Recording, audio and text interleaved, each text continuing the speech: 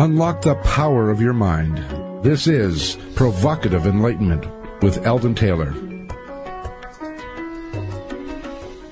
Well, welcome and thank you all for joining us today. The next 2 hours are devoted to learning something more, not just about the world of shoes and ships and sealing wax, as my lovely bride likes me to say, but a time for the open-minded, willing to challenge some of those old ideas behind what we think we know, who we are, and who we might just become. I'm Eldon Taylor, and this is Provocative Enlightenment. All right, our chat room is open, and my partner Ravinder awaits you there now. You can log on by going to provocativeenlightenment.com/chat. We do have a great chat room, so Ravinder, tell us all about it, please. We have the best chat room. It's a wonderful group of people. We have great conversation. I often learn extra things just from the other people in the chat room, so it's a great place to hang out and get an extra dimension to whatever is being discussed on the air. So do come join me. That is provocativeenlightenment.com/chat. Now, Rav, a lot of people don't listen to the show live. They'll pick it up in the archives, or they'll get it on one of the other networks that broadcasts it after the live show. And yet, our chat log remains so that they could see this chat log. And indeed, when we play videos, which we usually do of our guests, they're there as well. Tell us about that. How do they access it? What do they need to do to actually feel like they're participating in the show, watching the chat room, seeing the URLs, the links, and so on and so forth that are all discussed while they're listening? Yeah, it is. If you're not hearing the show live and hearing aired somewhere else, just go to provocativeenlightenment.com and click on the archives. You'll find the show and all the details in the chat room right there. Click on there. You can see everything that was discussed in there. Sometimes we do mess around and crack jokes as well in there, so that can be kind of fun as well. But you can go in there. You will see the videos that we aired during the show, any URLs or other tips that get mentioned on the air. We will often post in the chat room as well. So if you don't catch an URL or you don't catch someone's name, you can also check it out just by going to provocativeenlightenment.com/chat. All right. In this week's Spotlight, I wish to address the benefits of giving. We have all just been through the Black Friday and the Cyber Monday madness. Sales everywhere, promising price cuts like never before, shouting limited quantities, offering customer testimonials, and using every other motivational and compliance principle, urging us to buy now. Shop early and save, shop early while quantities last, prices slashed on bestsellers, and more. Those have been the headlines in every sort of media. And if you're at all like most of us, you were not immune to the pitches. Our wallets all came out, and we began to spend. Why we spend is no more complicated than it's that time of year when gifts are expected, when they are both given and received. There are social reasons for this that set up expectations, and a large part of that social motivation comes down to what over the years is the net effect of advertising. But there are very many perks that also come as a result of giving, and as such, perhaps our giving should be year-round. My late partner Roy Bay used to say, I don't get all worked up or worried about giving at Christmas because I make it a point to give year-round. And that's exactly how he lived. Research shows us that people who give are happier. Indeed, happy people give more.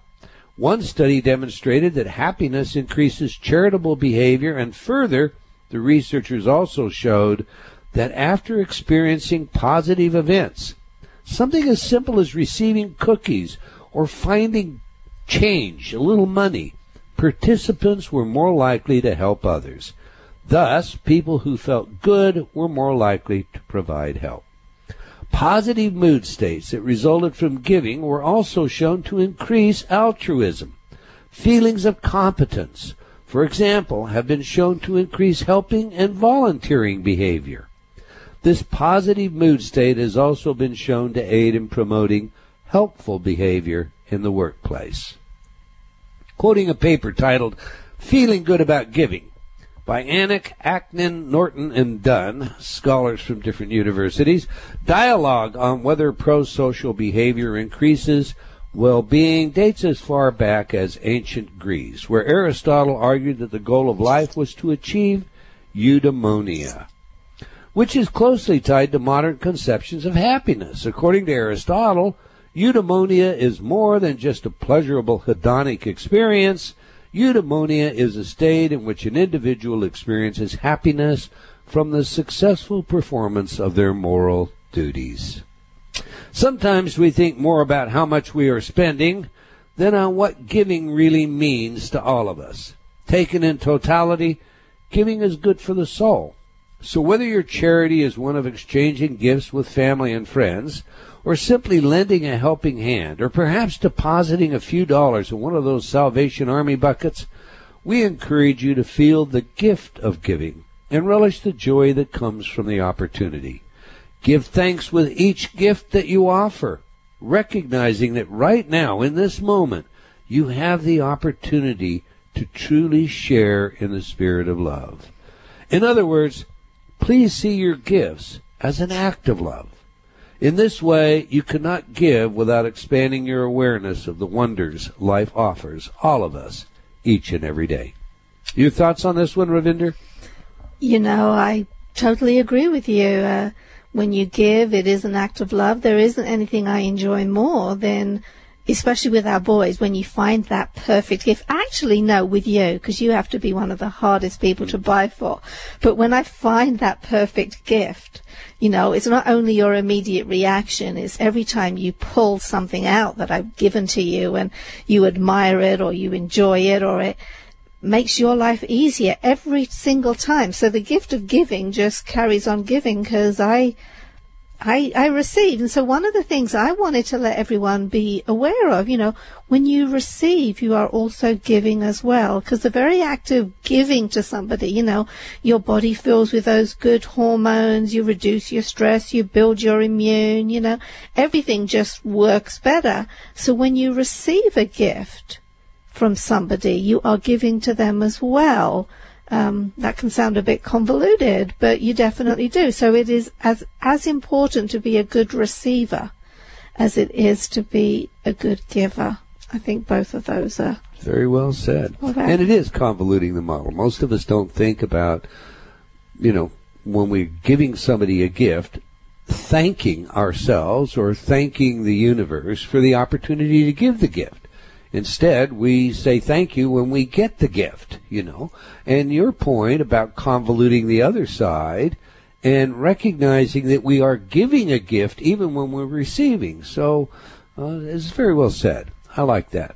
Thanks. No, I think that is an important one. There have often been times when I've wanted to do something for someone to help them out or something, and they're prideful, you know. Perhaps it's an older person and they don't want to be a burden and they don't want, you know. And it's like, I wish you would let me, because I would feel good. You know, it would just be good to be able to help you, to be able to see that smile on your face. Please let me help you.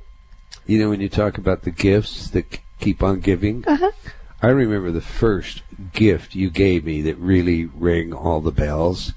You know, I was too cheap to buy an electric screwdriver, a power drill, or anything like that. And I hated that hand cranking, and you bought me that drill. And what a difference that made to putting screws anywhere, you know. And that was about 23 years ago, something like that. And every time you get out the electric drill, I get that smile, that flood of hormones in my own system. And I think of you, too. That I guarantee you. All right, every week I read some of your letters as our way of involving you while paying respect to the very important role you play in making this show successful. I hope you all enjoyed a wonderful Thanksgiving holiday, and for those of you who experienced the storms and power outages around the country like we did here in Spokane, you probably found it very easy to be grateful for small things like heat, water, lights, and all of those little electrical devices that we've come to depend upon. It seemed just a bit ironical that on the day we were to host Matthew Stein and discuss his book, When Technology Fails, that a freak windstorm with hurricane-strength winds would literally put the lights out for some 200,000 folks in our area. Right here, where the broadcast originates. Now, that's truly an irony, don't you think, Rev? I do. That was funny. And Stein said as much when you talked to him, right? Yeah, absolutely. But we will have him back on, so next time we'll be even more prepared. And hopefully he won't bring another example of why we need to know what to do when technology fails. Okay, turning to our letters. Mary Ann wrote, I absolutely love your radio show. Jonathan wrote, Provocative Enlightenment is one show that I never miss. Charlotte wrote, I've been a customer of InnerTalk for the last 5 years. As a result, I've experienced amazing results. I have faith in your products and benefits that have taken place in my life. Thank you. Tammy wrote, thank you. I have listened to Dr. Taylor's Unlimited Personal Power InnerTalk CD each night as I go to sleep since reading Choices and Illusions, which is an amazing book, because I truly feel emotionally lighter and simply better when I wake each morning. I know that InnerTalk is a very positive, life-changing experience. Dalbeer wrote, now you know Dalbeer. I do very indeed. Very conservative young woman. Very bold of you to write gotcha. Doesn't matter how much you think your eyes are already open, gotcha opens them wider. All right, that's all the time we're going to take for letters today, but I do invite you to opine by sending your comments to Eldon at eldontaylor.com or by joining me on Facebook. We do sincerely appreciate your feedback and support, and commenting is a great way for you to participate in the show. Now to today's episode, Guide to Psychic Power, with our special guest and author of the book by the same title, Rosemary Ellen Guiley. But first, let me tell you a little about Rosemary. She is a leading author, researcher, and investigator in the metaphysical and paranormal fields, and has authored more than 60 books on the wide range of topics. Rosemary is a certified hypnotist and does regressions for past lives and entity abductions, and also is a tarot reader and dream work consultant. In addition, she investigates cases of severe hauntings and entity attachments, and researches spirit communications in the afterlife. Rosemary's perspective on psychic ability is based on her experience and training in energy healing, meditation, psychic and intuitive development, dream work, and paranormal investigations. She has been with us before, so let's get her in here. Welcome back to Provocative Enlightenment, Rosemary Ellen Guiley. Hello there, Eldon. Good to have you. What have you been up to? This year, I have been on the road most of the year. I do spend a good deal of time on the road every year doing lectures at workshops at various events. And this year, it was just busier than ever. I had events every weekend from February up until the weekend before Thanksgiving. And so I was just living out of a suitcase. But I really enjoyed it because I like giving presentations. I love meeting people, coming into contact with fresh ideas, hearing about people's experiences. So it was all very energizing. And, why do you think you were busier this year than usual? Rosemary, why do you think you were busier this year than usual? I mean, are the ghosts and the ghouls out, or are people just, becoming less resistive to the idea of psychic phenomena, or what? I attribute some of it to an upsurge in personal interest. Since I work in so many different fields, the paranormal, the metaphysical, I also research and lecture in ufology, in mysterious creatures, and in occult and magical studies, as well as the metaphysical. So all of these areas are interrelated in one way or another, and I'm constantly moving around in different areas of interest. And overall, it feels to me that more individuals are awakening to the indications that there's something more out there than just daily material life. Maybe they've had experiences that have piqued their curiosity, even if it's just from a paranormal investigation. And I think we're being pulled into this awareness of a connection to a greater whole. And also, I think because we have global mind now, thanks to the Internet and global media, we, as a huge mass of humanity. We react every day to things that we hear on the news, and so many of them, these events are traumatic. I think people also want to be able to do something about it. How can we impact daily life and events around the world for the better, so that we're all more secure, more stable, happier, and we have our pursuit of happiness and freedom. You suggested in your explanation that all of this phenomena is somehow knitted together, and I get metaphysics and the esoteric areas of parapsychology, psychic phenomena, and so forth, how they connect. But how do you tie the Sasquatch and the alien, the gray, into metaphysics and psychic? How do you knit that one in there? Well, it's virtually impossible to isolate experiences to any one facet. And the way these fields have been researched, they've tended to be very pigeonholed, very narrow in focus. People have studied, for example, the ET experiences. Other people have studied the paranormal experiences. Other people have gone into, like, angels and light beings and that metaphysical path. And yet people, the average person who has experiences, and we all have more than one throughout life, we're not going to be confined to one area. We're going to have a variety of experiences that spill into really the big picture. Our experiences with ghosts, with meeting mysterious creatures, with encountering ETs, often have other implications to them. It's not just a contact experience or an extraordinary experience. It's something that pulls us into an expanded consciousness.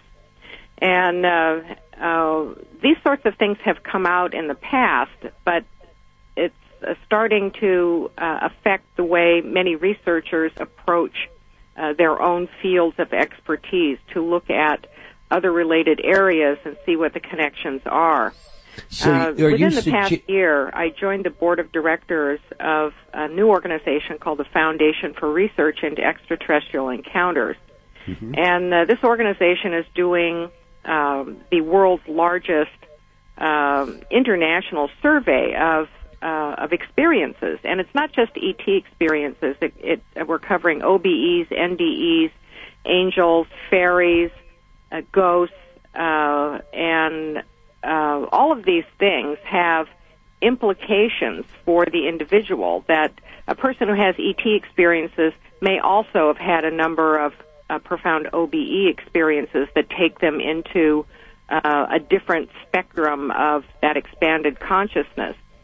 People who have all of these experiences may begin to wonder about parallel dimensions, about things that even affect us into the afterlife.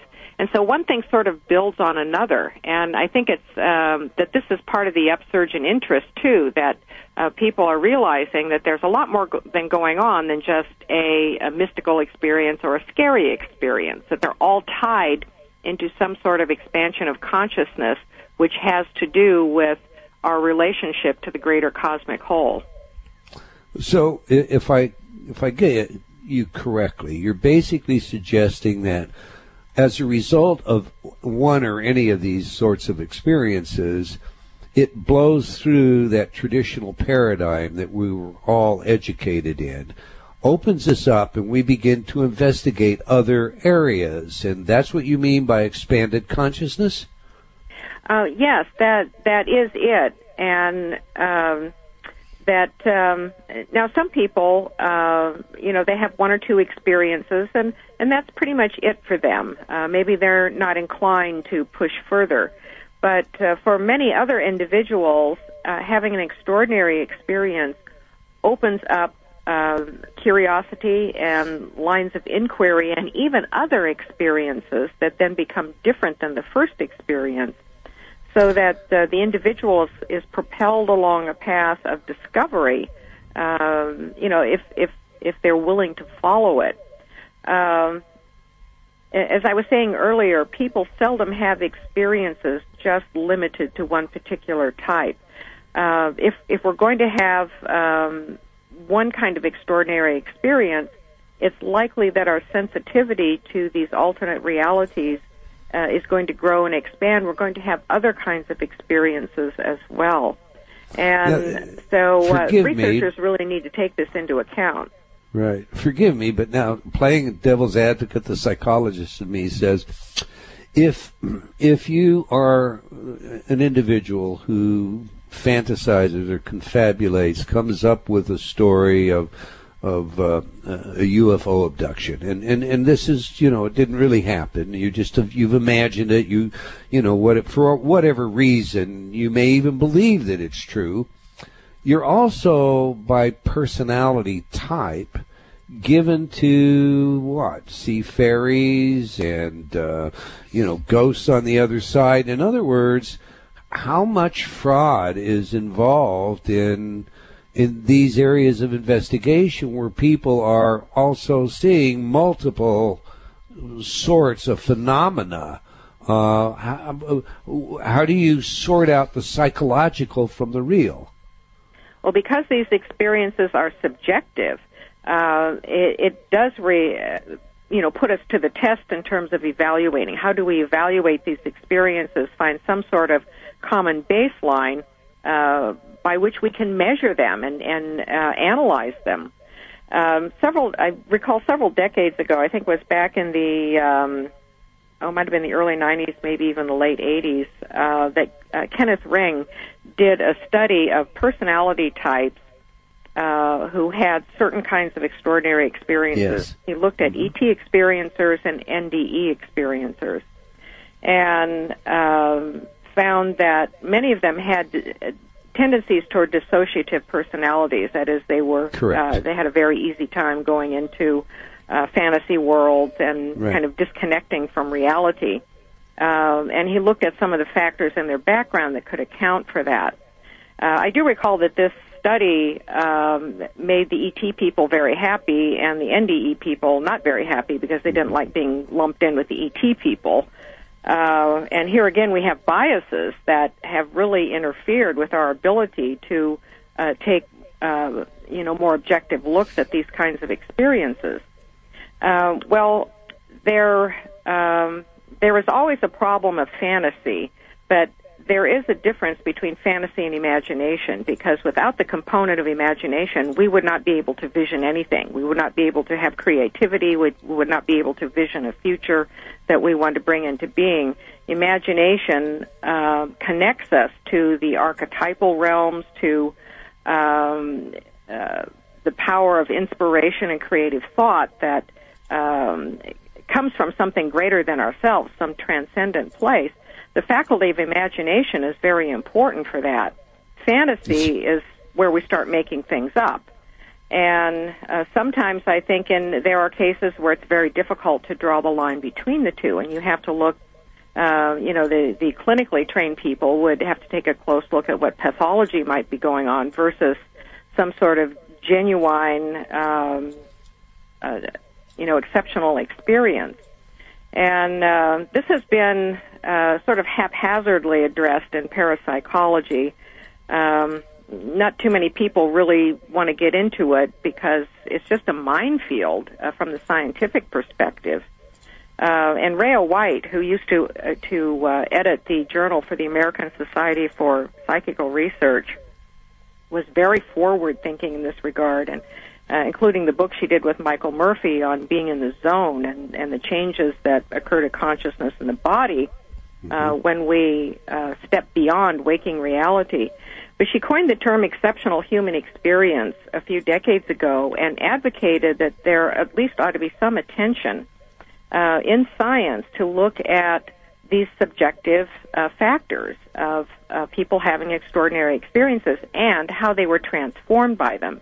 Because they're experiences that really can't be fit into laboratory settings where people can do. I don't want to cut you off, but we've got a hard break coming up here.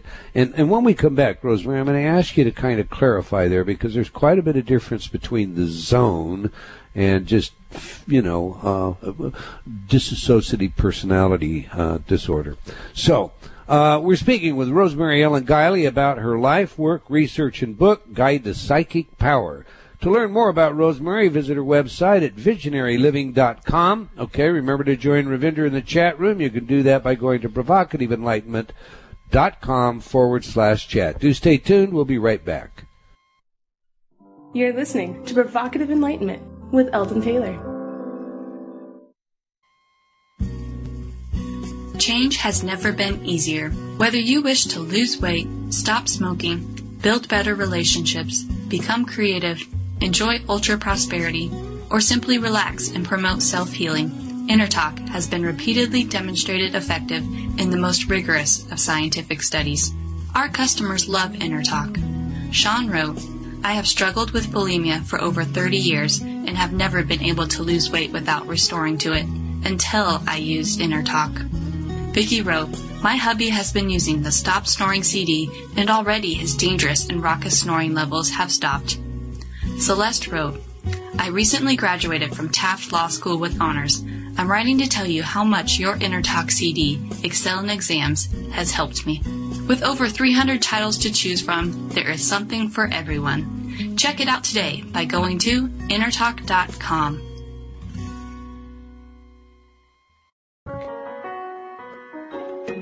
Unlock the power of your mind.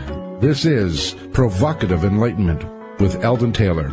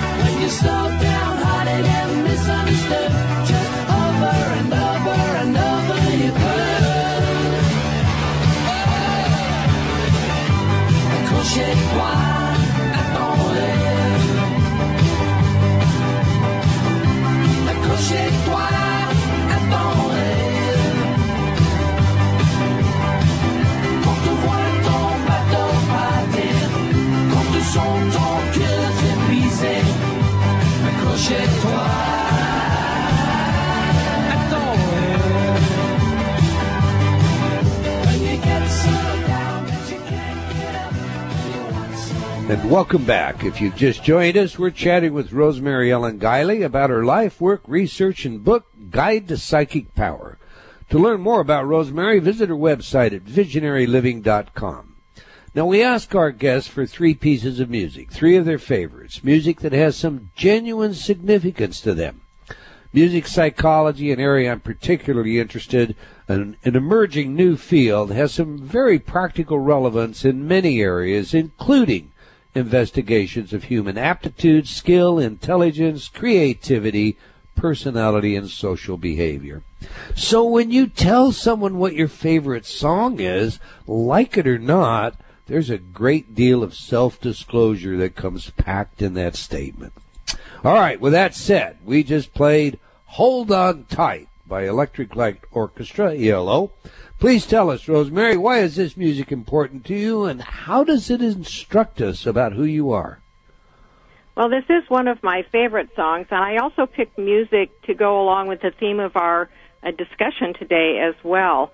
And Guide to Psychic Power is about developing your intuitive/psychic abilities to do better in life, to stay on course, to overcome obstacles better, to have a better sense of who you are and what you're supposed to be doing in life. And the stresses of daily life can get us disconnected from that.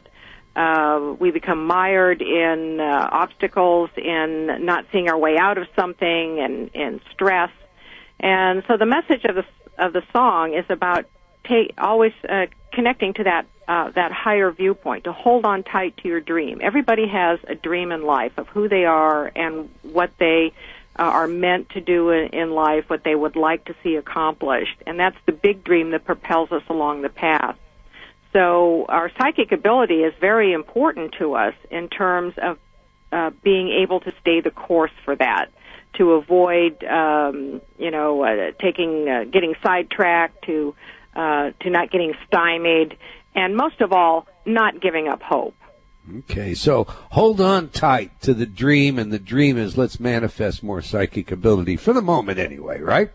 Before the break, Rosemary, I mentioned to you I'd like you to kind of flesh out more fully, if you will. I don't want our listening audience to be confused in any way. The zone, typically, that's something sports enthusiasts talk about a lot.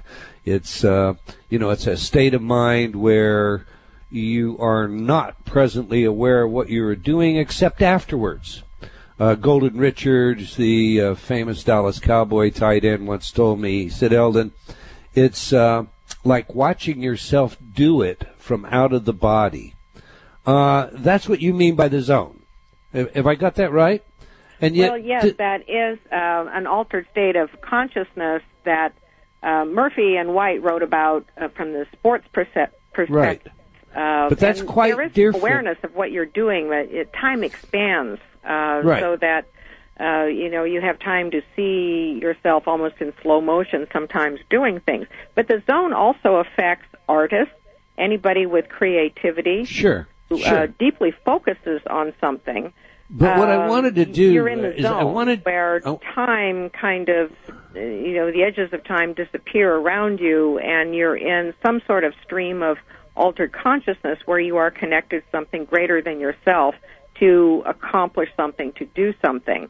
And right, the more but that's not at all related to dissociative identity disorder. That's the point I wanted to get to. Now, I do understand what you were saying, because, a lot of people, especially like abused children, or others who have complex dissociative disorder, and I'll get that said, also manifest psychic abilities. Why? We don't really know, and it's an unanswered question in psychology, but what I wanted to clarify is they are not the same states, right? Oh, absolutely. When I mentioned Rhea White, I just mentioned her work in the zone as something related to, another kind of altered state, but I wasn't trying to say that the two were the same, so that is cool. Good to clarify. All right, good. I just want to make sure. I don't want the email and be trying to explain something that if I can ask you, you can explain. I want to go to your book. I want to talk about your book, but I want our listeners also to have a little bit of a background about who you are. I mean, typically my first question is always, who is the messenger, what is the message, and how do we use it? You've been to the show before, but many of our listeners may not be acquainted with you. So tell us a little bit about how you were raised and when you first discovered you had psychic ability. I was rather young in life, and I grew up in Seattle, and almost as an only child. I have an older sister who's 12 years older than me and was out of the house quite a bit when I was small, so it was like being an only child, and I spent a great deal of time by myself. And I had a very, vivid imagination, but I also had experiences, like many children do, of other beings. And for me, they were fairies and angels, and I played with the fairies and the angels were around me and especially sang to me, especially at night. And these were very real experiences to me, and I think children assume that everybody has the same kinds of experiences. I was also interested in a very early age in astronomy, science fiction, the unknown, the paranormal. All of these things intrigued me and were part of my voracious reading habits as well. As I got older, you discover that not everybody, when it comes to these things, not everybody has the same experiences. And some people believe them and some people don't. Also, my mother had a lot of precognitive dreaming, and when I was an adolescent, she started telling me about some of her dreams, as well as some of her other experiences. She had visitations, and I was riveted by them, especially the idea that dreams could look into the future. So by the time I was in high school, I was experimenting with my dreams and with developing my ESP. Harold Sherman was, one of my role models. I loved his work. He had instructions for how to do experiments, and I experimented with my dreams and with sending and receiving messages with enough success to convince me that there really was something to it. Mm-hmm. And this became part of my personal study and inquiry, which then gradually, as I got older, merged into my professional path as a writer. I studied as a journalist, and I got a degree in journalism, and I worked in various capacities as an editor and writer for newspapers and magazines, and even IBM at the end. That was the last job I had, before I went out on my own as an author in 1983. And I really wanted to devote my time to these big mysteries, the mysteries of our connections to these other realities and why our connections are very uneven, why we don't all seem to experience the same things in reliable ways. That being said, there are patterns to our experiences that are very consistent throughout history, and that can be determined just by studying the literature in various fields. But I also had some extraordinary experiences, including visitations, lucid dreams, that helped shape my mission in life, which was to pursue these mysteries and provide information to people who were sorting things out just like I had been. And so my personal path became my professional path and vice versa. And here I am more than 30 years later. I'm still on a road to discovery, just like everyone else. But I feel it's important for people, especially in the beginning, when they've had experiences that kind of shake them up, maybe challenge their worldview, that they have places they can go to get validating information, educational information, and also places or even people that can encourage them to talk about their experiences without fear of ridicule. And that, unfortunately, is still a very big factor today. So that really propels my work. Sure. And also from a very early age, I saw all these interconnections. So I've always been multidisciplinary. I never really wanted to limit myself to just one field of inquiry. Tell us, about the visitations. I mean, I understand lucid dreams, but what kind of visitations were you having? Well, the ones that were helping to shape what I'm doing now occurred in the 1980s, and they were part of lucid dreaming, and they started happening spontaneously. Now, I have to also say that at that time, I was literally hell-bent for leather to learn as much and experience as much as I could. And so I was studying classes, I was learning meditation, I got very involved in Zen meditation, and I was attending lectures and seminars. I studied Jungian psychology. I'm not a clinical psychologist, but I went very deep into Jungian psychology. And I was doing all of these things, so it's really no surprise that fertilized the ground for some extraordinary experiences. And they started spontaneously in dreams. These were lucid dreams where it's the kind of dream where you're not sure that you're awake or you're not sure that you're dreaming. And then sometimes you realize you are dreaming, but it's still an extraordinary experience that is outside of Earth-like reality. And in these dreams, I would be in the presence of a radiant being that had a feminine kind of energy, and I assumed her to be an angel. And I'm not quite sure that's the most accurate description for her, but at the time I took her to be an angel, and she was like a guide and a teacher. She would take me places, and they were other realities, and sometimes I would be in landscapes that seemed to be physical, like another planet. Sometimes I would be just out in space, and I was getting telepathic instruction from her that had to do with thought and manifestation and just things beyond earthly consciousness. And I could never remember everything. When I woke up, I could never remember everything from the dream, but these were always very pleasant dreams. And I looked forward to them, but I could not make them happen. You know, as much as I wanted Silver, I started calling her Silver Lady because that's what she looked like, a glowing silver feminine presence. I could not summon Silver Lady. She seemed to come when it was time to come. And this series of dreams went on for quite some time. They were always in black and white. I usually dream in color.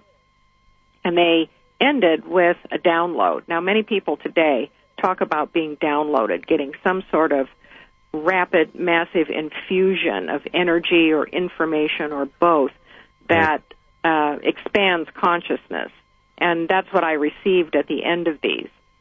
And that was a big initiation for the work that I then started doing. It was an alchemical unfoldment where I felt that in this download, which took place with her present in my bedroom, where I awakened and saw her standing beside my bed, and this stream of energy was coming out of her fingertips into me at an intense rate of speed. I could never describe exactly what was in the download, but I knew that it was important to my life and my mission on Earth. And also that if I trusted my guidance in following this mission, that the path alchemically would unfold before me at the right momentum, at the right time. And I couldn't necessarily hurry it along. I had to trust in the unfolding. And that has remained true to this day. And I can't say that I've been 100% in following the path. I think it would be a rare human who is able to. But right. I've always been able to get back on track. And I think that this contained information and maybe things relating to my origins, my past lives, other aspects of my multidimensional self, things that I intended for me in coming into this incarnation. All of that was in this download, and the energy of it becomes available to me as I need various parts of it for the projects that I undertake. So how old were you when this happened? I was in my early 30s. Oh, and so you're not a child, you're grown up, and right. Okay. I guess my mid-30s. But so you have finished college. You've got a career. You're a journalist. You're working, and this is occurring to you in adult life. Yes, it is. And I have interviewed many people who've had downloads, and it's sometimes they come as part of an encounter with a being of some sort. And sometimes it's when they're at a turning point in life, when they feel that they need, a major redirect. And after a lot of intense energy is expended in terms of trying to sort things out, some sort of download happens. I think creative people get downloads all the time. And as a writer, I'm an artist and a creative person, and so it's being open to the channels, the spiritual channels. We're constantly have available to us streams of energy from the spiritual realms that can help us, and they get filtered quite a bit through our psychic ability, our senses that perceive things beyond daily waking reality. And so the more we can attune to that, then the more we can benefit from it. Right. Let's turn to that. Your book, unlike a lot of books, and by the way, I particularly enjoyed it, unlike a lot of books in this area, actually is a turn and learn.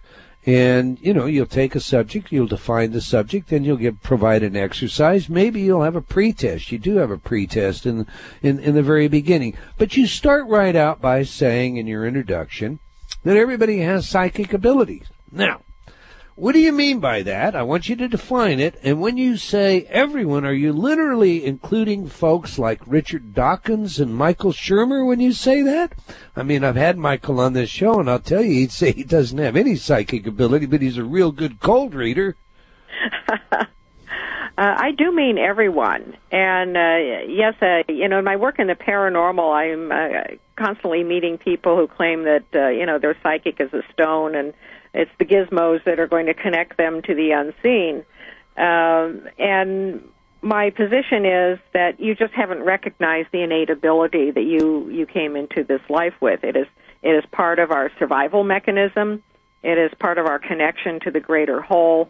It is that part of our consciousness which sees beyond linear time to probabilities and possibilities that are shaping up as potential events, and also it connects us to our capacity to vision, to envision something that we want to bring into being, and to our power to manifest that.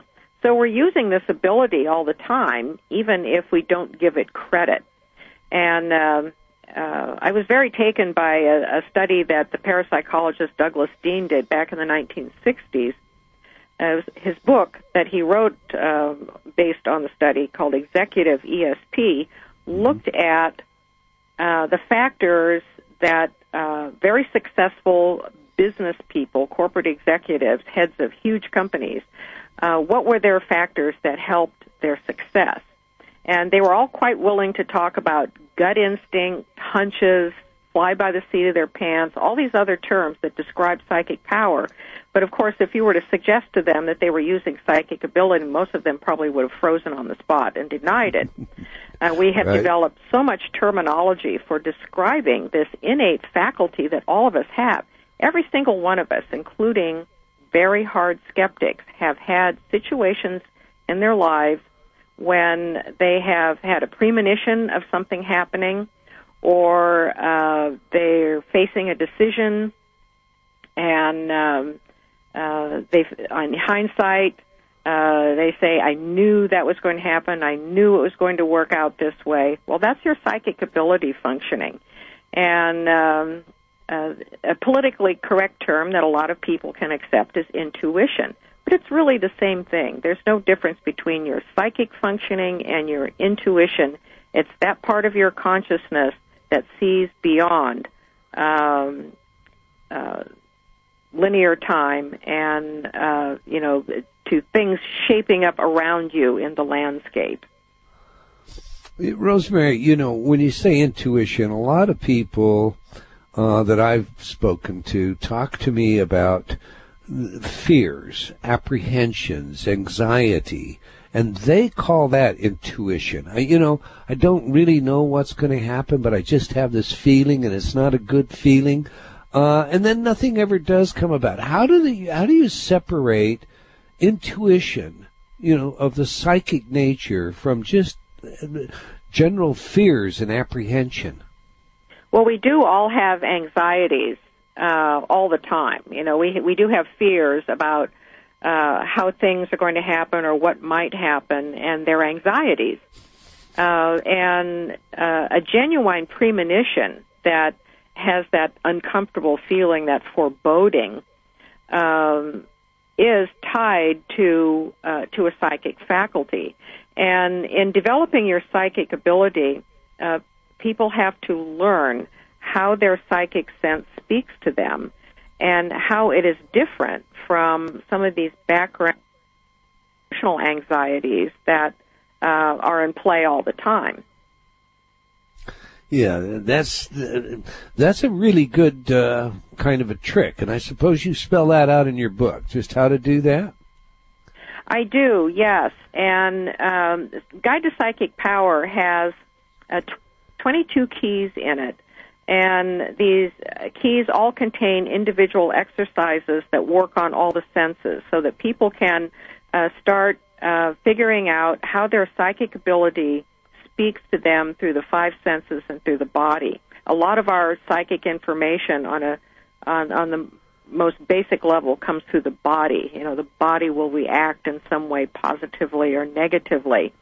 But a lot of the information is a lot more subtle, and so everyone has kind of a strength. They're more visual, they're more auditory oriented, maybe even it's taste or smell. And so these exercises are aimed at an exploration of how your psychic information comes to you, and then ways that you can validate it. And that's I'm going to ask you to hold it there, because, again, I don't want the computer to kick us out. The book is Guide to Psychic Power. If you'd like to know more about Rosemary, visit her website at visionaryliving.com. Check this book out. You've been listening to what's in the book. It is a great read, and it is an experience, and it's an experiential process. Now, we have a video for you during the break featuring our guest discussing the use of black mirrors to contact spirits. You can view it by joining the chat room. Just go to provocativeenlightenment.com/chat. We'll be right back. You're listening to Provocative Enlightenment with Eldon Taylor. A silent battle has been raging for the territory of your mind. Like a virulent virus, the effects are spreading. In Gotcha, Eldon Taylor explores the 24/7 bombardment of information designed to manage your thinking. He demonstrates how new sound bites are championed into personal awareness, becoming memes of the culture. And this results in framing and reframing classical positions, causing adjustments to personal values and history itself. Your every decision process is being managed and manipulated. Gotcha exposes the arrival of the Orwellian age in full-blown technicolor. In laying bare the current uses of the many sophisticated techniques, Eldon reveals what it is we need to do in order to avoid allowing others to puppet our thoughts. For details, go to eldontaylor.com/gotcha. Unlock the power of your mind. This is Provocative Enlightenment with Eldon Taylor.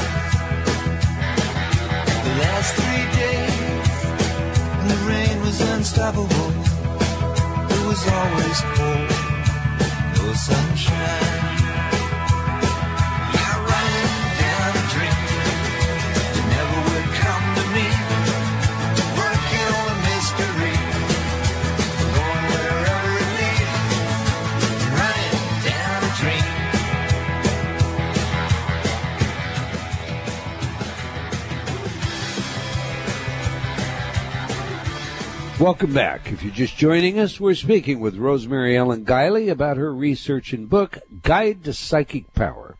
To learn more about Rosemary, do visit her website at visionaryliving.com. All right, Rosemary, we just played your second musical choice, Running Down a Dream, performed by Tom Petty and the Heartbreakers. How does this one relate to, is this, again, the dream of awakening psychic ability? Come on, unfold it. Tell us to us. What I like about this song is its energy and its sense of exploration and adventure. To me, the song is about being in the flow. And I'm running down a dream, looking for the mystery. There's another line toward the end of the song that says, I'm picking up whatever is mine. And so there's an optimism here. There's having an adventure, optimism, going to go out and find, whatever is mine. This is part of a mystery. It's an adventure.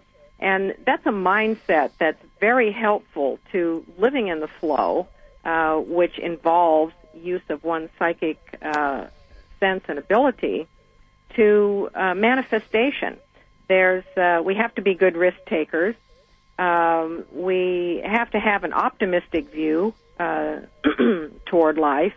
And the more we can cultivate this high energy and optimism and sense of exploration, the better able we are to recognize the signals when they do come through our psychic ability. All right. I like that. I like the music, too, by the way. All right. You want to go dancing sometime? I love your choices. They really, great music. There are folks out there who believe they can read minds, Rosemary. That is, they generally tend to know what folks are thinking about, or so they claim. Is this an advantage or a disadvantage in your opinion? And is it a real psychic power or just, a psychological delusion? Well, telepathy has been demonstrated scientifically in the laboratory, the ability of a person to transfer thought to another. And this happens spontaneously quite a bit. It does.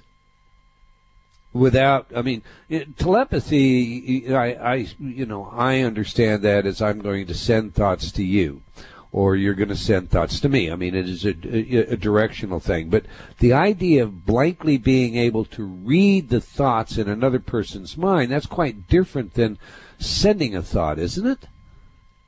Well, it works both ways, because people can spontaneously sense what somebody else is feeling or thinking. And there are people who are highly empathic. They seem to be very sensitive, especially to the emotional fields of other people.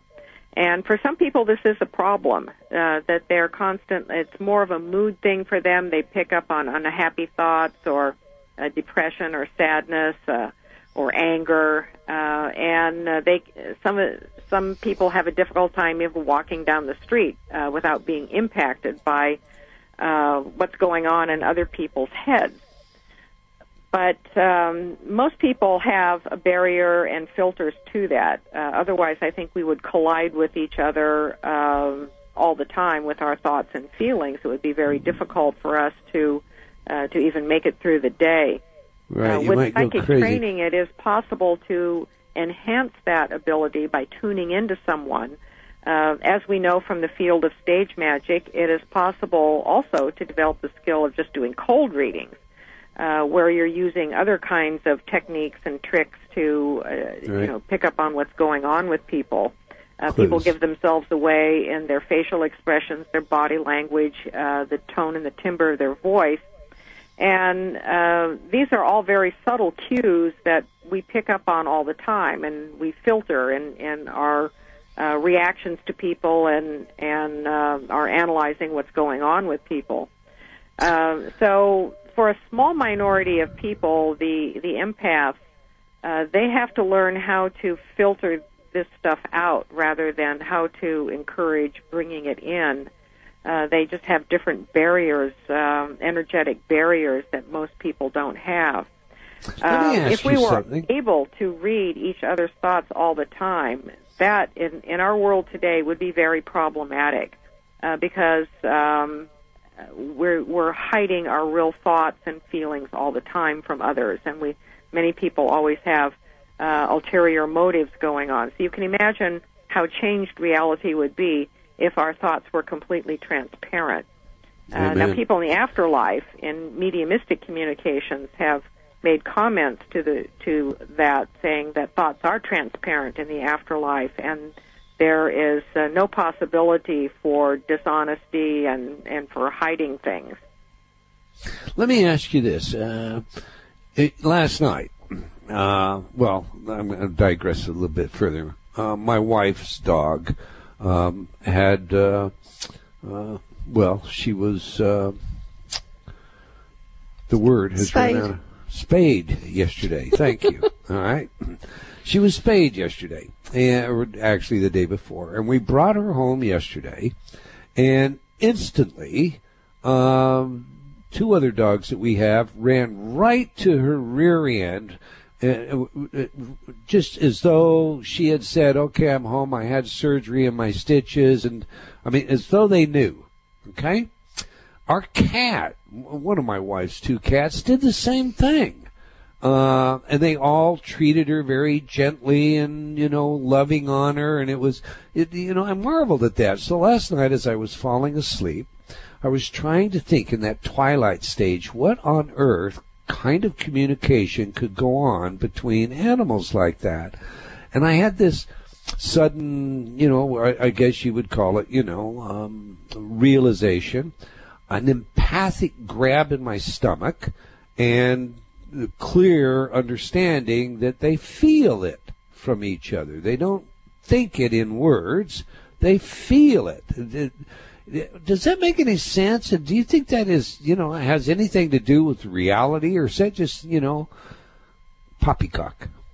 Well, it makes complete sense to me, Eldon. A long time ago, I realized that the energy that psychic stuff runs on is emotion. And when you look at some of the kinds of psychic experiences people have, there is often an intense emotional component to it. And so I think our emotions are very important in this process. And that's one of the reasons why I think it's important to elevate our emotions as much as possible, that the happier and more optimistic we are, we're generating an emotional energy that it attracts other things and more psychic input than when we're depressed and sad. And animals, they react to their owners the same way. Every pet owner knows that their pet just understands when they need a little extra attention. They're very responsive to human mood. When I did my energy healing training back in the early 2000s, one of the things I discovered, and I was in a class with a lot of people who were training to be medical intuitives. They were very good at reading the body and reading the etheric body, and I always found myself in the emotional body, that when I tuned into someone, I was picking up on their feelings, on their emotional issues, rather than seeing things that were going on physically in the body. And I did ask my instructor about that. I said, am I doing anything wrong here? And he said, no. He said, that's your natural affinity. You're tuning in to the emotional body. And so over the course of time, then when I started doing more and more readings for people, I would often pick up on their feelings and things that were emotionally significant to them. And I think we all have different attunements and affinities. And that's one of the things that Guided Psychic Power helps someone sort out is what are your natural strengths? What are you naturally attuned to? And then how can you improve on that to make it work for you in better and better ways? But you're quite right about the emotional link. It's very important to the process of psychic transference of any sort of information. So maybe, some mind readers, I'm not saying all, but some mind readers aren't looking at some lexical script. They're actually reading an emotion. and attempting to decipher what that emotion is saying to them. Does that make sense? Well, yes, it does. And I suspect that in a lot of stage magic, there's a lot of real psychic stuff that happens. In fact, there's an aspect of magic called bizarre magic, where magicians will acknowledge that sometimes things happen without explanation, even though it's not by the book, so to speak. Mm-hmm. So the more you try to attune yourself to someone, you're naturally going to open up your psychic ability to sense things and pick up on bits and pieces of information. I also discovered that I would get impressions off holding objects, possessions that people have, especially metal objects like jewelry or even car keys, because cars were very tied to our cars. Metal seems to hold personal information better than a lot of other kinds of objects. Right. And this is a very old ability. It's been documented and written about for quite some time, the soul of things. Soviets did all kinds of works on telemetry where they taught this to their people. That's well done. Well documented. I didn't mean to interrupt you, but you're right. Yes, go on, please. Well, yes, and back in the 19th century, was it, I'm not sure if it was William Buchanan or not, wrote a book called The Soul of Things, where he did some experiments with psychometry, and it's even been used in psychic archaeology. Stephen Schwartz did a book on that called The Vault of Time, I think, a few decades ago, about using psychometrists to hold objects from archaeological digs to pick up impressions that could then help William historians. Denton's book. Pardon me? I say that's William Denton's book. I didn't mean to cut you off. Oh, William Denton, thank you. I knew it either had to be Denton or Buchanan. Right. William Denton, The Soul of Things, yes. Mm-hmm. But can psychometrists hold items from an archaeological dig, for example, and then get impressions that then can help historians validate something factually? And a very interesting examination of that. So we're in a sea of psychic information impressions all the time, and many people don't even realize it. They think that being psychic requires fortune-telling ability or some extraordinary ability. They don't really realize that they're making use of it all the time in various ways, and that they can strengthen that faculty for their own advantages. And it just has to do with getting through life better and making better decisions, being happier, staying on balance, working through stresses better, realizing your dreams, big and small, and improving your connection to the greater whole of things, to the whole of humanity, and to that cosmic transcendence that we all feel. You know, the idea of some of the work that was done during the Cold War and the Soviets, it triggered a question in my mind. Supposedly, they developed scrubbers. And a scrubber was someone who could alter or erase thoughts and memories of someone else, do this all psychically. So I guess I have a two-part question, if you will, Rosemary. First, is this a skill we should encourage the development of? And second, have you any direct knowledge of this ability existing in anyone today or in the past? Well, I've only heard about it in theory. I have not come into any personal contact with someone who has claimed to have that ability. Although, you know, there are the experiencers who feel that entities can manipulate and scrub our thoughts, so to speak. But there is there's always a dark underbelly to all of these things, and the dark underbelly of psychic development is then the ability to manipulate other people. If you have access to thoughts and feelings, and to even coming into people's dreams, dream invasion, which is a very old, ancient technique to influence what people might think and do, then how is that power used, and can it be misused? And of course it can be misused. So where do we take this? If we all develop our psychic ability, then where we have to be on an even higher guard against manipulation by very powerful people. Now, in the practice of magic and sorcery, these sorts of things are taken for granted, that you can use a psychic ability to influence people for better or for harm. And you can influence their thoughts and then and emotions, and then have an impact on their health, and cause a great deal of oppression. So technically these things are possible, and I think that certain skilled individuals are capable of carrying them out. The average person has a very strong buffer around them, and that's the aura. And I give some discussion to the layers of the aura and the chakras in Guide to Psychic Power. I think it's important for people to understand and even feel this boundary of energy around us, which is one of our best defenses for psychic protection against unwanted influences.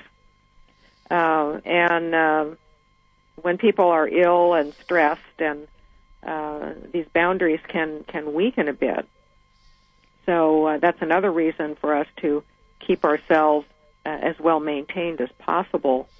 I think that it would be very difficult to force someone to do something against their moral and ethical will. For example, could you cause someone to murder someone else? And in the conspiracy circles, there has always been a lot of discussion on programs to, manipulate people to do these sorts of things. And I think that it would be very difficult to manipulate the average person to do that. It would be so fundamentally against someone's ethical and moral conscience that they couldn't do that.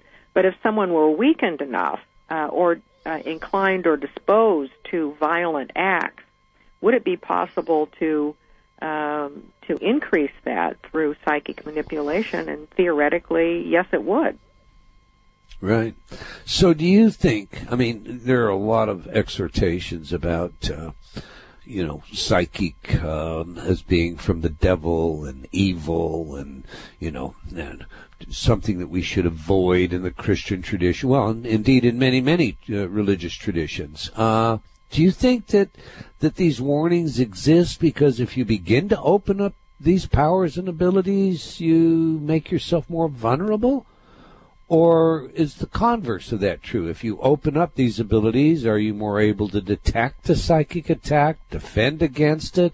How do you see that? My interpretation of it has been that if people are encouraged to develop this side of themselves, they become more independent. They are less likely to be swayed or manipulated by oppressive forces. They have their own direct connection to the Godhead. They are better able to make decisions for themselves, and so this begins to erode a lot of power structures. And I think that's one of the reasons why these things have always been discouraged. And there is always that dark underbelly danger zone where evil intended people would be inclined to develop these abilities for the wrong purposes. But by and large, I've always regarded it as more an issue of mass control than anything else. Okay, now, you've been involved personally in, investigations of a psychic nature, including things like the say it for me, Rosemary. Oh, the Amityville Horror? Yeah, I was not a primary investigator on that case. Right, I know, but you have looked into that. You have investigated that. You're familiar, therefore, then, with as you call it, the dark belly, the dark side of things, and how, people can gather something as simple as a Ouija board, and the next thing you know, you've got, so-called poltergeist phenomena, etc. How much of that is Hollywood? How much of that is real? I think that there's far more real stuff that goes on in that regard than we might like to think. And yes, there are Hollywood factors. Anytime Hollywood treats any of these cases, it's always heavily embellished with a lot of fictional elements added in. They say based on the story. Well, there might be a very tiny basis for many of these stories by the time Hollywood gets done with it. Uh-huh. But in my investigations, especially with what I call persistent negative hauntings and entity assaults and attachments, it is disturbing the level of negative paranormal activity that goes on that rarely gets reported because people don't want to talk about it or they're afraid of ridicule. And it's far more than the average person might think.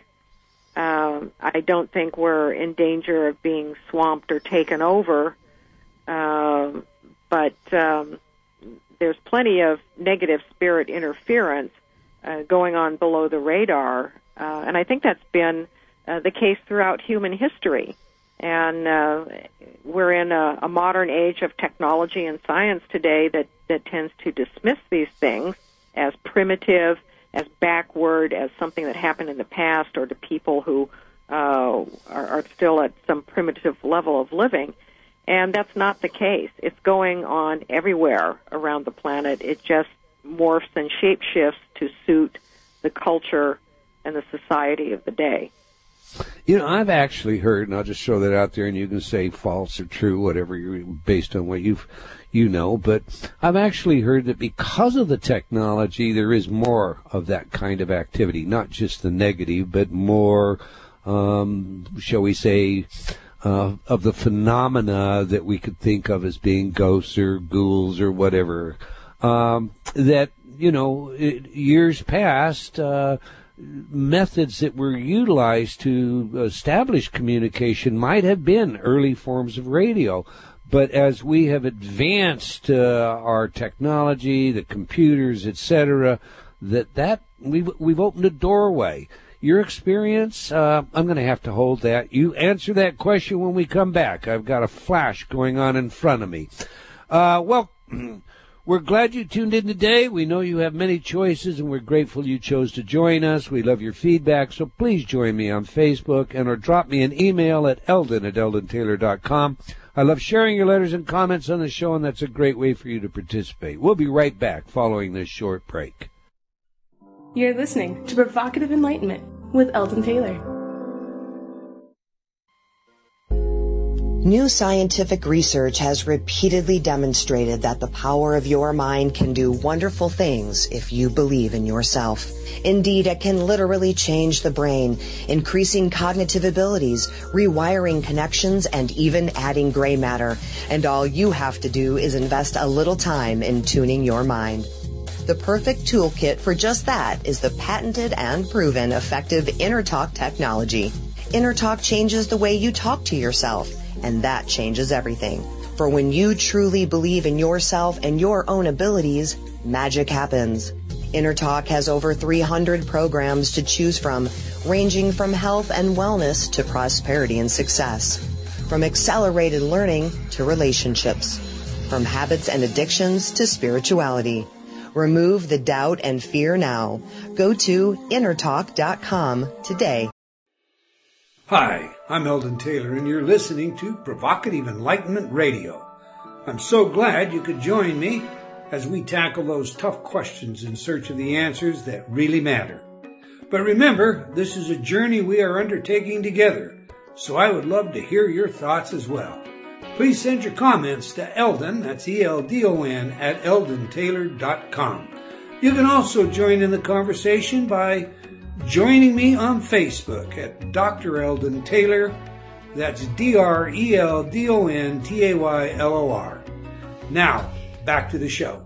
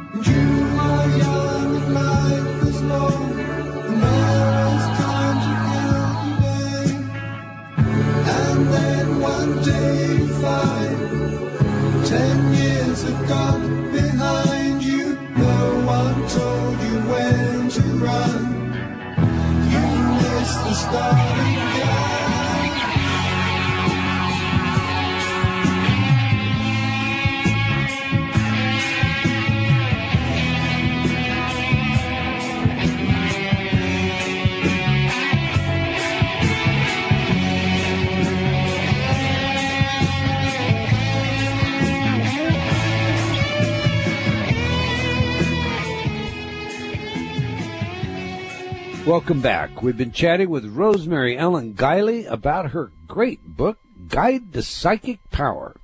In this half hour, we'll take your calls, so if you have questions, give us a call or advance your comments and questions in our chat room. We may even get Rosemary to give you a quick reading if you use the telephone and dial us now. And remember, I love your feedback, and a great place for that is on Facebook, so I invite you to join me there today. All right, Rosemary, we just played your third musical choice, Time by Pink Floyd. Why this one? It's a song about wasting your life away. And this is what happens when we don't stay on point, when we allow ourselves to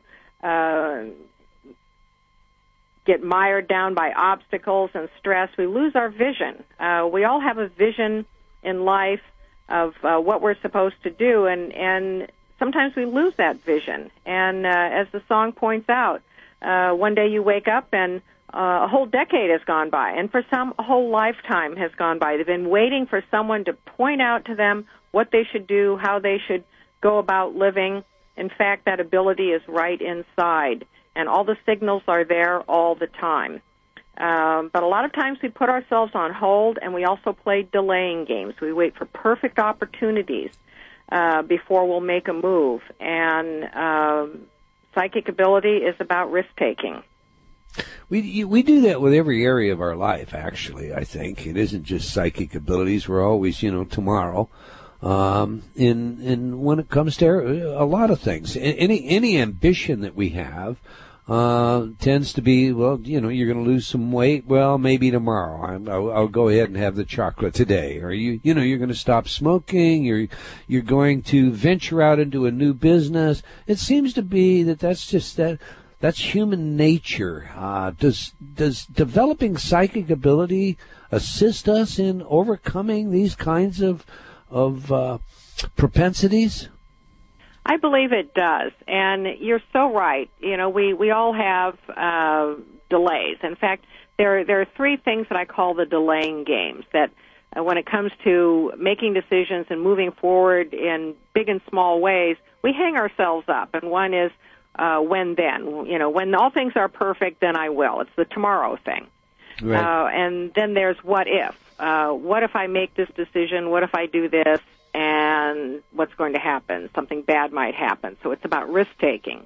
Right. And then the third one is if only. If only I had more money, if only I had more time, if only I didn't have to do this, then I could. So it's about putting obstacles in front of us in order to not do something. And we all do these in varying degrees. But if we've paid attention to developing our psychic ability, it's always going to pull us up to a higher perspective where we can get beyond that. And I do think that it's a very important asset to staying on point. Okay, before the break, I suggested that technologies actually increase the activity of the spirit world. Would you say that's true or false? Well, it certainly brings more of it out. And I don't know where the line is between it's actually increased it or it's just showing in increased ways what's already there and has already been there. Our improved technology in photography and recording equipment, for example, certainly has enabled us to capture more unexplained evidence of the unseen realms. But I think that this evidence has been there all along. Now, there is the argument made by many that technology developments are literally pushing open portals between dimensions that are enabling more influences to come into our world. And certainly there may be some validity to that. Take, for example, now the development of the Internet and global media. We have the capability for mass consciousness forming in a coherence in ways that are unprecedented in the entire human history.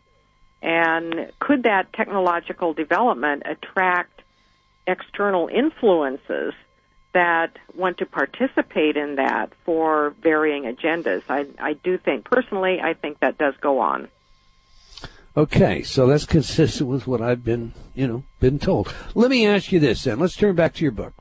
You have this little self-test when you initially get into the book that's designed to assist us in discovering whether or not we have any natural ability and how, if you will, we might best develop or begin to develop. Explain to us this self-test, how you developed it, and what we should expect when we're all said and done taking it. Well, the self-test comes out of my own experiences as well as the experiences of other people that I've interviewed and who've been part of my training and skill development that I've done over the years in various aspects. All of these things come out of my energy healing, meditation, dream work, paranormal research, and other kinds of experiential streams. One of the most important is you have hunches or gut feelings about how something will work out. And this happens to people almost daily, and surprisingly, most of the time people do not act on them because as soon as we get an impression about we should do something or should not do something, or that something's going to play out a certain way, the left brain immediately takes over and wants to overanalyze it or discard it as non-rational. And so people will tend to suppress that and not pay attention to it. Or if it runs counter to something that they have an expectation for, they will also override it. And then later, they say to themselves, oh, I knew that was going to happen. I knew I should have done that, should not have done that. And so they've gotten the validation that their psychic impression was exactly right. And so being prompted by good judgment, being inspired and prompted to do something that sometimes comes out of the blue, that can be your psychic faculty working. Luck. I discuss luck in various places in the book about how luck is really made. It's not just an accident. It's in many respects made, and it's made by our attunement, our psychic sensitivity and attunement that we put elbow grease into. And this, in turn, influences synchronicities that open up the right doors, being in the right place at the right time. So It's a combination of things. So luck is involved in this as well.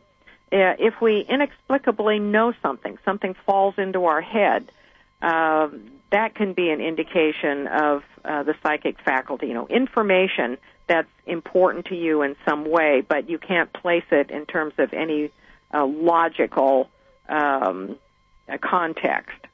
And, dreams, we get a lot of guidance in our dreams. They're mirrors of truth that reflect to us how we're really feeling in life and things that we really need to work on. They can provide guidance and a lot of inspiration. If we think we have guesses about things that turn out to be accurate, we're really not guessing. We're using our psychic faculty. We discussed earlier in the show the premonitions, the feelings, sometimes vague, about things that were going to happen.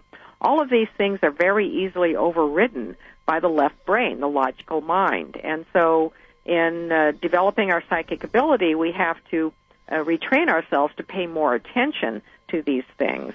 And this is not about being impulsive. It's not about taking unreasonable risks, but having a good balance between these two faculties so that we get the best of both. We feel, another indication, we feel guided by a higher power. That is one way that our psychic sense addresses us, and I think this faculty is packaged for people or takes on a packaging that makes the most sense to them or that they can relate to the most. And for some, it's going to be a very strong feeling of being guided by like a guardian angel or a guardian spirit of some sort. that's going to funnel the information, be the filter for that. Flashes of insight in which things seem to be crystal clear is a faculty of inspiration and imagination. And it's the bolt, literally the bolt from the blue that can clarify things, clear the head, and that's part of the psychic functioning. And many people have experienced impulses, very strong impulses that... Are you there?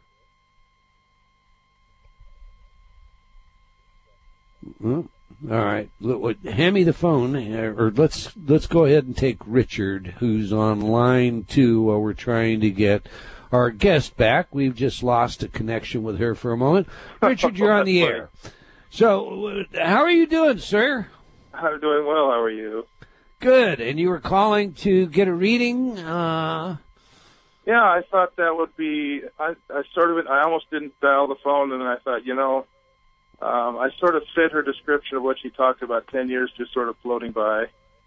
With the bank recession and everything, I've been through about 7 years of wandering about as I experienced kind of the perfect storm 4 years ago, and everything just blew up on me.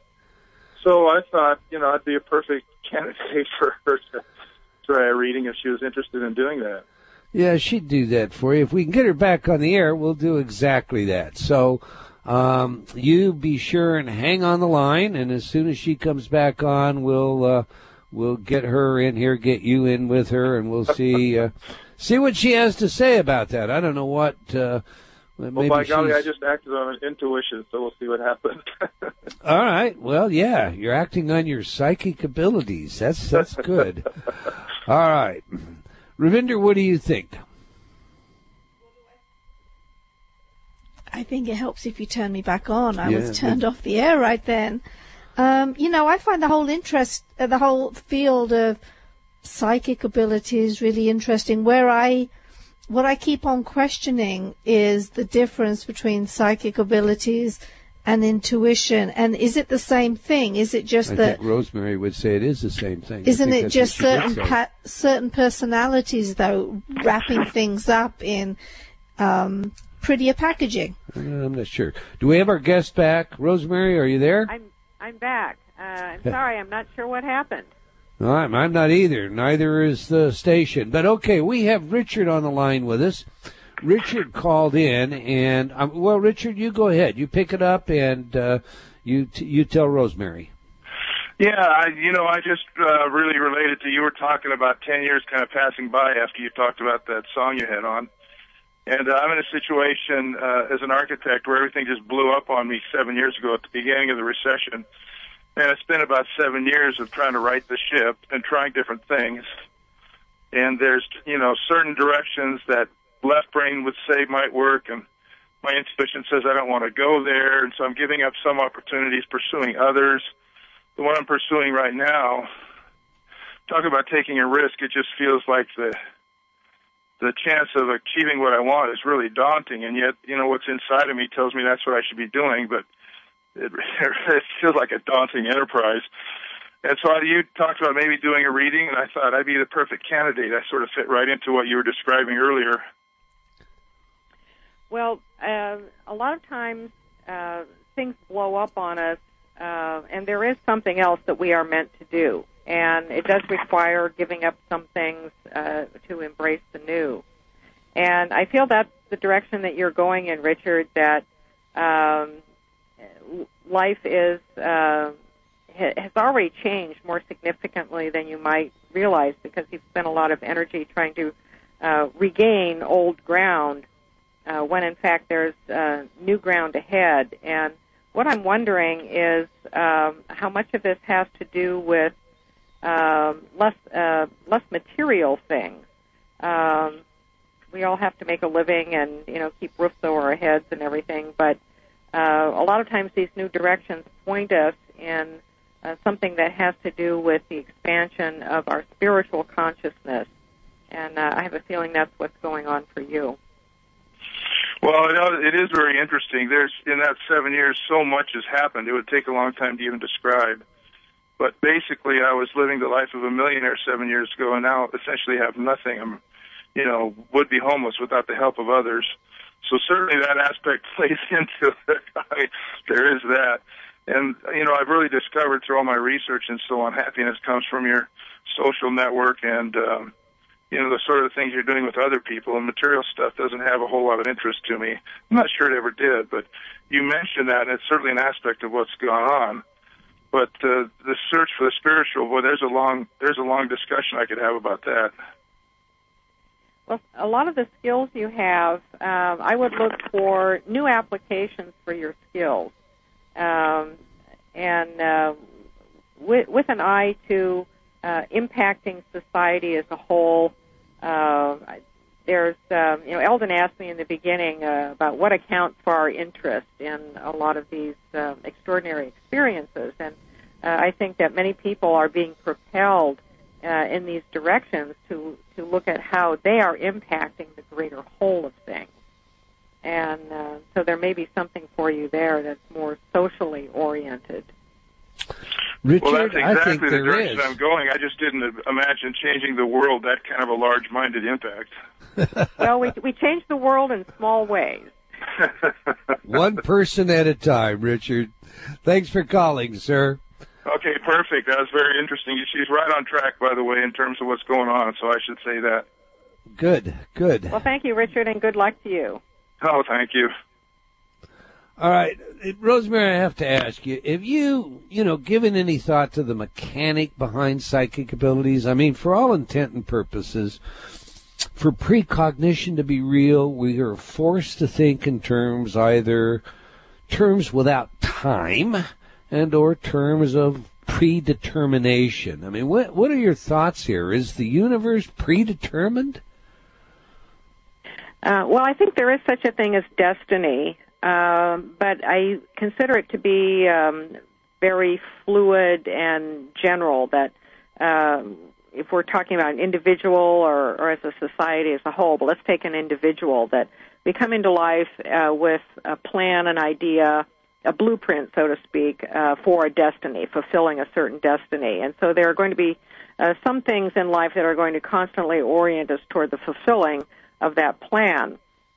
But we also have many choices for how we're going to execute that. And if we don't fulfill the destiny, then I believe in reincarnation, we do it again. So in terms of actual events, I've always looked at them as probabilities based on forces in motion, which I'm not much of a physics person, but a physics person told me that this is a very physics way of looking at it, that right. You have the energy of forces in motion based upon people's decisions, thoughts, and intentions, and they all aim toward an outcome, an event. And when I've given readings, I usually tell people that I don't think the reading has much effect beyond 6 to 12 months because too many forces in motion have changed. And that's going to create a whole new set of circumstances. So we're constantly looking at these probabilities, field of probabilities that have the potential for manifestation depending upon the forces in motion. And when it comes down to big events, and this is one of the things that people have often asked, like big tragedies like the right. Titanic sinking and the World Trade Center disaster and other cataclysms and things that have affected mass numbers of people, that if people are psychic, then why can't we foresee some of these things to stave them off? And back in the 1970s into the 80s, there were some efforts to do that, to set up what were called the premonitions bureaus on both sides of the Atlantic to collect psychic impressions with the idea of warding off calamities. And it was not a successful effort. First of all, information tends to be too piecemeal. It often comes in symbolic ways that people have to interpret. It's very rare for someone to get the whole picture, like, for example, the World Trade Center disaster, that on a specific date at a specific time, planes were going to fly into the World Trade Center. People will get pieces of events shaping up that in hindsight they can recognize. But when it comes to major disasters like that, I think there's a critical mass factor that it's like an airplane roll. At some point, the airplane has to take off. So if forces in motion toward a significant event reach that critical mass factor, the event's going to happen. And it's at that point that I think people start to pick up on it precognitively. Most precognitions occur very close to an actual event. And so the event is destined then to happen because of the forces in motion. That's my personal take on it. And I think we have a lot of control. A lot of things are very fluid. But then up to a point. Up to a point. Of course, enters, you can take forces in motion, your field of probabilities. You can bring that back to the brain. You can bring it back to consciousness. We have fMRI studies that show us that the subconscious is making the decision 6 to 10 seconds, I should say, before the conscious mind is aware of it. So an MRI technician actually watching the brain knows what I'm going to decide before I know what I'm going to decide. But what then does that do to free will? Rosemary, in 30 seconds, where's free will? We do have free will, and yes, they can see what areas of the brain light up when we're in some sort of emotional state or mental process, but we do have a tremendous amount of free will to make decisions, and it's that free will which then creates factors that play out in these destinies. All right. Listen, I want you to tell everybody how they can learn more about you, about your 60 books, in particularly how they can get what we've been talking about, A Guide to Psychic Power, and it's a great read. There's, if you've enjoyed this show, if you're at all interested in psychic ability, you're going to want to get a hold of this book. It's one of the best that I've ever read. Tell us all where we can get it. Well, thank you, Eldon. My website is visionaryliving.com. It's available there. It's also available in ebook formats on Amazon, Nook, Kobo, and iTunes. Visionary Living is my main website, and I also have a free newsletter that people can subscribe to there, as well as articles about a lot of the research that I do. All right, wonderful. Thank you for your work, Rosemary, and for your willingness to share it with us. We've come to the end of another episode of Provocative Enlightenment. I want to thank all of you out there for joining us today. I hope you enjoyed our show, and will join us again next week, same time and same place. And do tell your friends. Let's have them join us as well. Okay, until next time, wherever you are in the world, remember, believing in yourself always matters. Provocative Enlightenment has been brought to you by Progressive Awareness Research and other sponsors. Provocative Enlightenment is a syndicated show and appears on other networks. For a schedule of show times, visit provocativeenlightenment.com. If you're interested in becoming a sponsor, write to Eldon at eldontaylor.com.